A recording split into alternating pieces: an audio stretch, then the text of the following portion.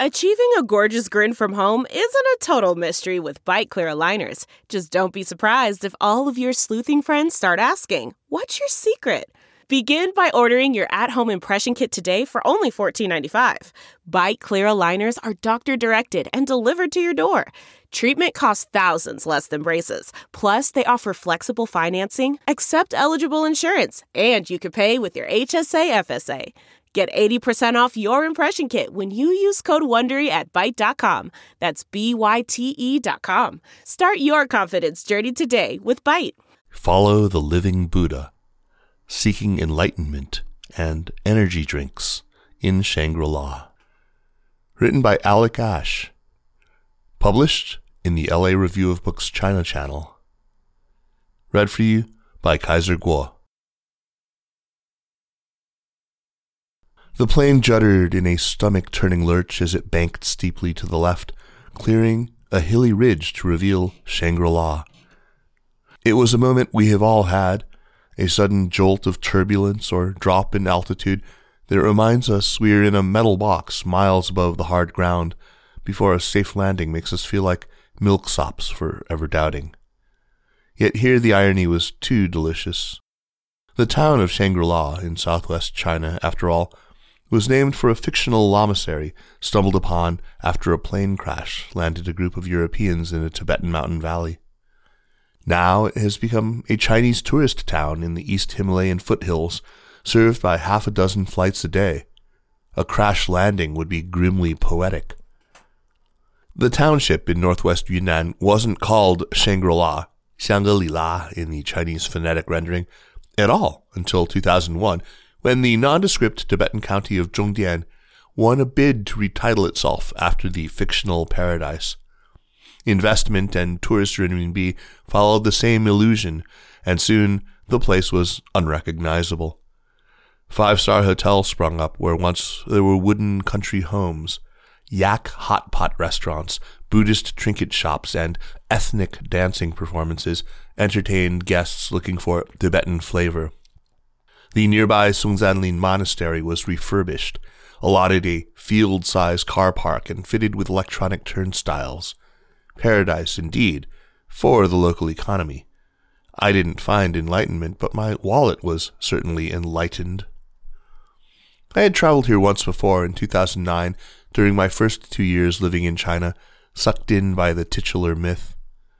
It was here, too, that I first read Lost Horizons, the 1933 British novel by James Hilton, a bestseller that claims to be the world's first paperback, that kick-started the legend.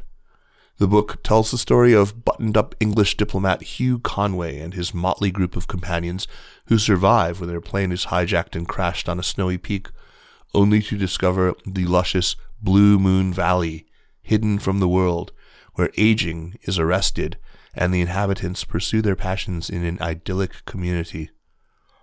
Ever since its publication, questers have tried to find where the novel's real geographical inspiration might be. The Chinese Shangri-La's claim to the title revolves around Joseph Rock, an Austrian-American botanist and, aptly named, geologist who wrote a series of popular dispatches in National Geographic during the 1920s and early 30s. James Hilton reportedly read them with relish, gaining inspiration for his novel. In his articles, Rock describes the flora, fauna, and ethnic culture of this region of Zomia, where he was based at Jade Lake Village, Yuhucun, on the outskirts of Lijiang, the next town down from Shangri-La on the way to Dali. Lijiang had also bid to rename itself Shangri-La in 2001, as did the Tibetan town of Daocheng across the provincial border in southern Sichuan. Pakistan also has a claimant in the Skardu Valley. Now it was 2018, on the eve of the Chinese New Year, and I had returned to see how Shangri-La had changed. The township had recently grown to city status, and this year it was celebrating the 60th anniversary of the region's official nomenclature as an autonomous ethnic zone for local Tibetans. A congratulatory red banner was hung, in the communist style, above a giant replica stupa that greeted visitors at the south end of town, rebuilt in place of the original stupa, but twice as high and shinier. the houses and shops of Dukazung, Shangri-La's central district, after a raging fire had eaten them in 2014. Now the old town was brand new, and the signs hung above restaurants, shops, and inns were printed in a standardized color scheme of brown and gold. A local party secretary explained to me that Shangri-La's luxury economy had slowed in the wake of Xi Jinping's anti-corruption campaign when lavish dinners were no longer kosher among cadres. But the infrastructure was already in place.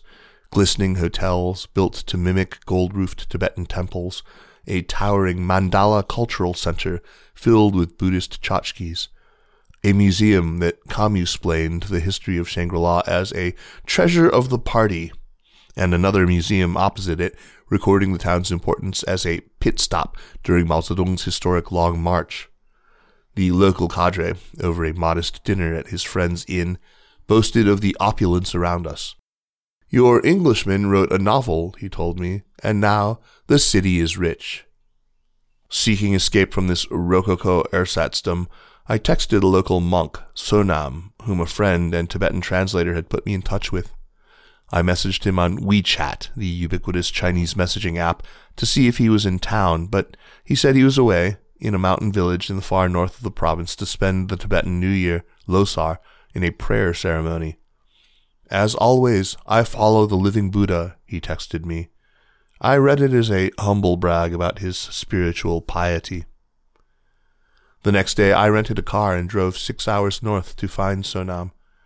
With me was Zhang Xi, a Beijinger whom I had met at my bed and breakfast on Shambhala Avenue, and who was also keen to get out of the tourist trap. Zhang Xi was in his late 30s, solidly middle class, with a stable white-collar job at a state highway construction firm. But, as he kept telling me, he yearned for more, for travel, the Himalayas, and a simple life like the Tibetans. In fact, he yearned so much for it that his WeChat nickname and his English name was just the word simple.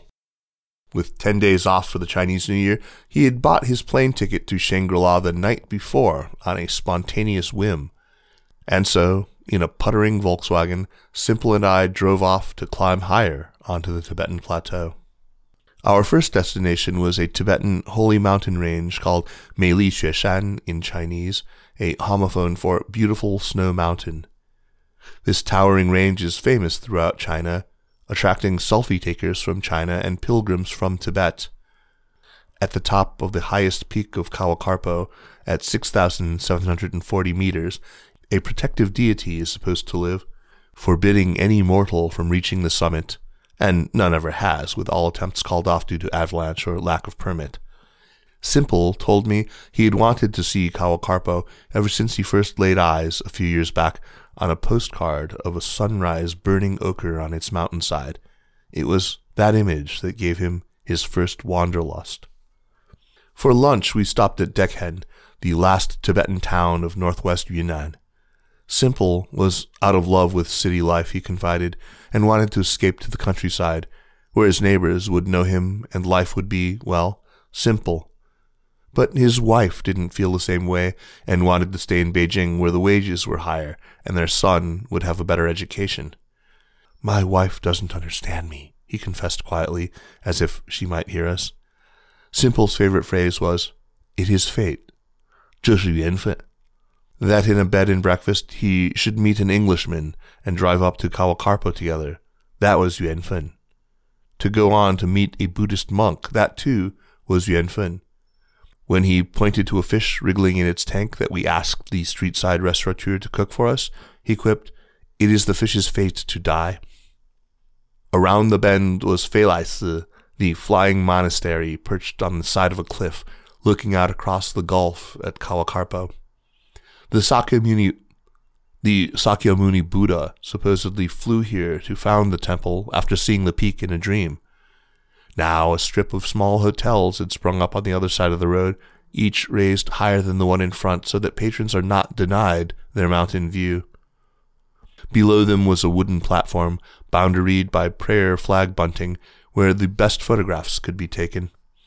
Simple walked up and down for 45 minutes, taking the same picture of the mountain with his selfie stick over and over and over again. Then he just stood for a minute and looked at it. From Kalkarpo, we continued another 3 hours north on narrow roads to a Tibetan village tucked into a high valley within sight of the mountain peaks where Sonam was waiting for us.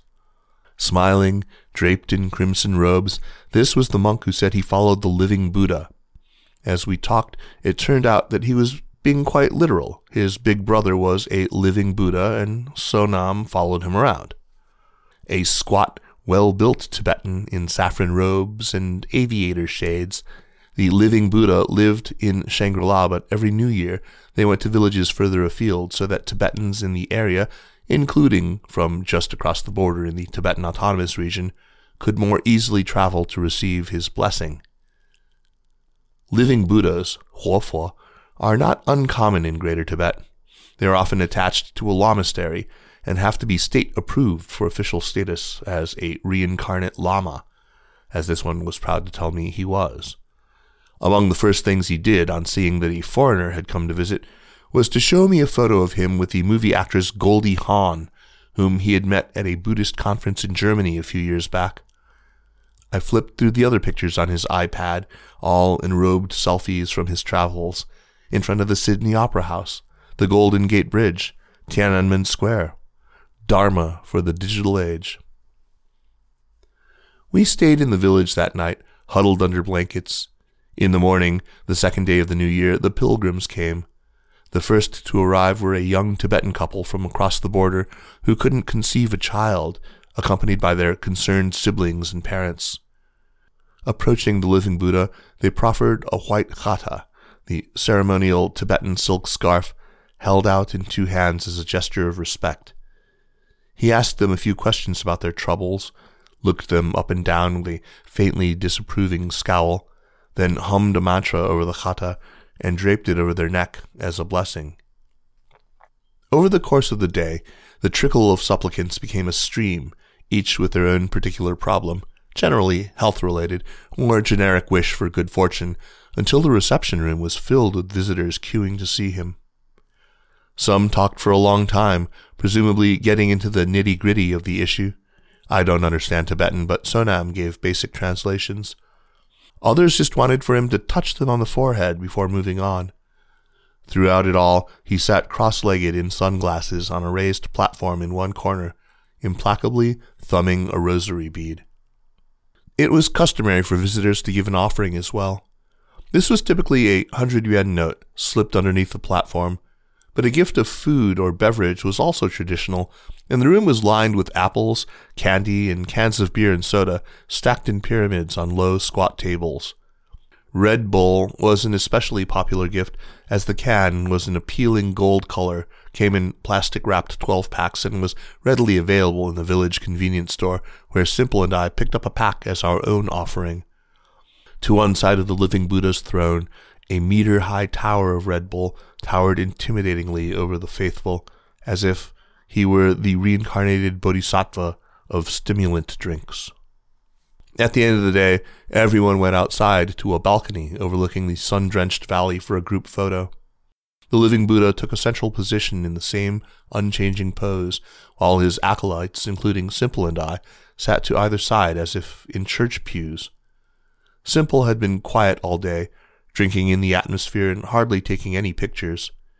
Later, back in Beijing, we met for hot pot, and he told me that the day in the mountains had made him think about Buddhism in a different way, as something that city people could learn from too, not just the Tibetans.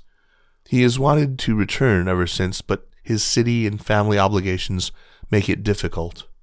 The following dawn, we left the village and drove further north still, zigzagging vertically up a mountain road to top the hilly contour at Ruiwan, the last settlement inside Yunnan, before the border of the Tibetan Autonomous Region, which I would need a permit to enter.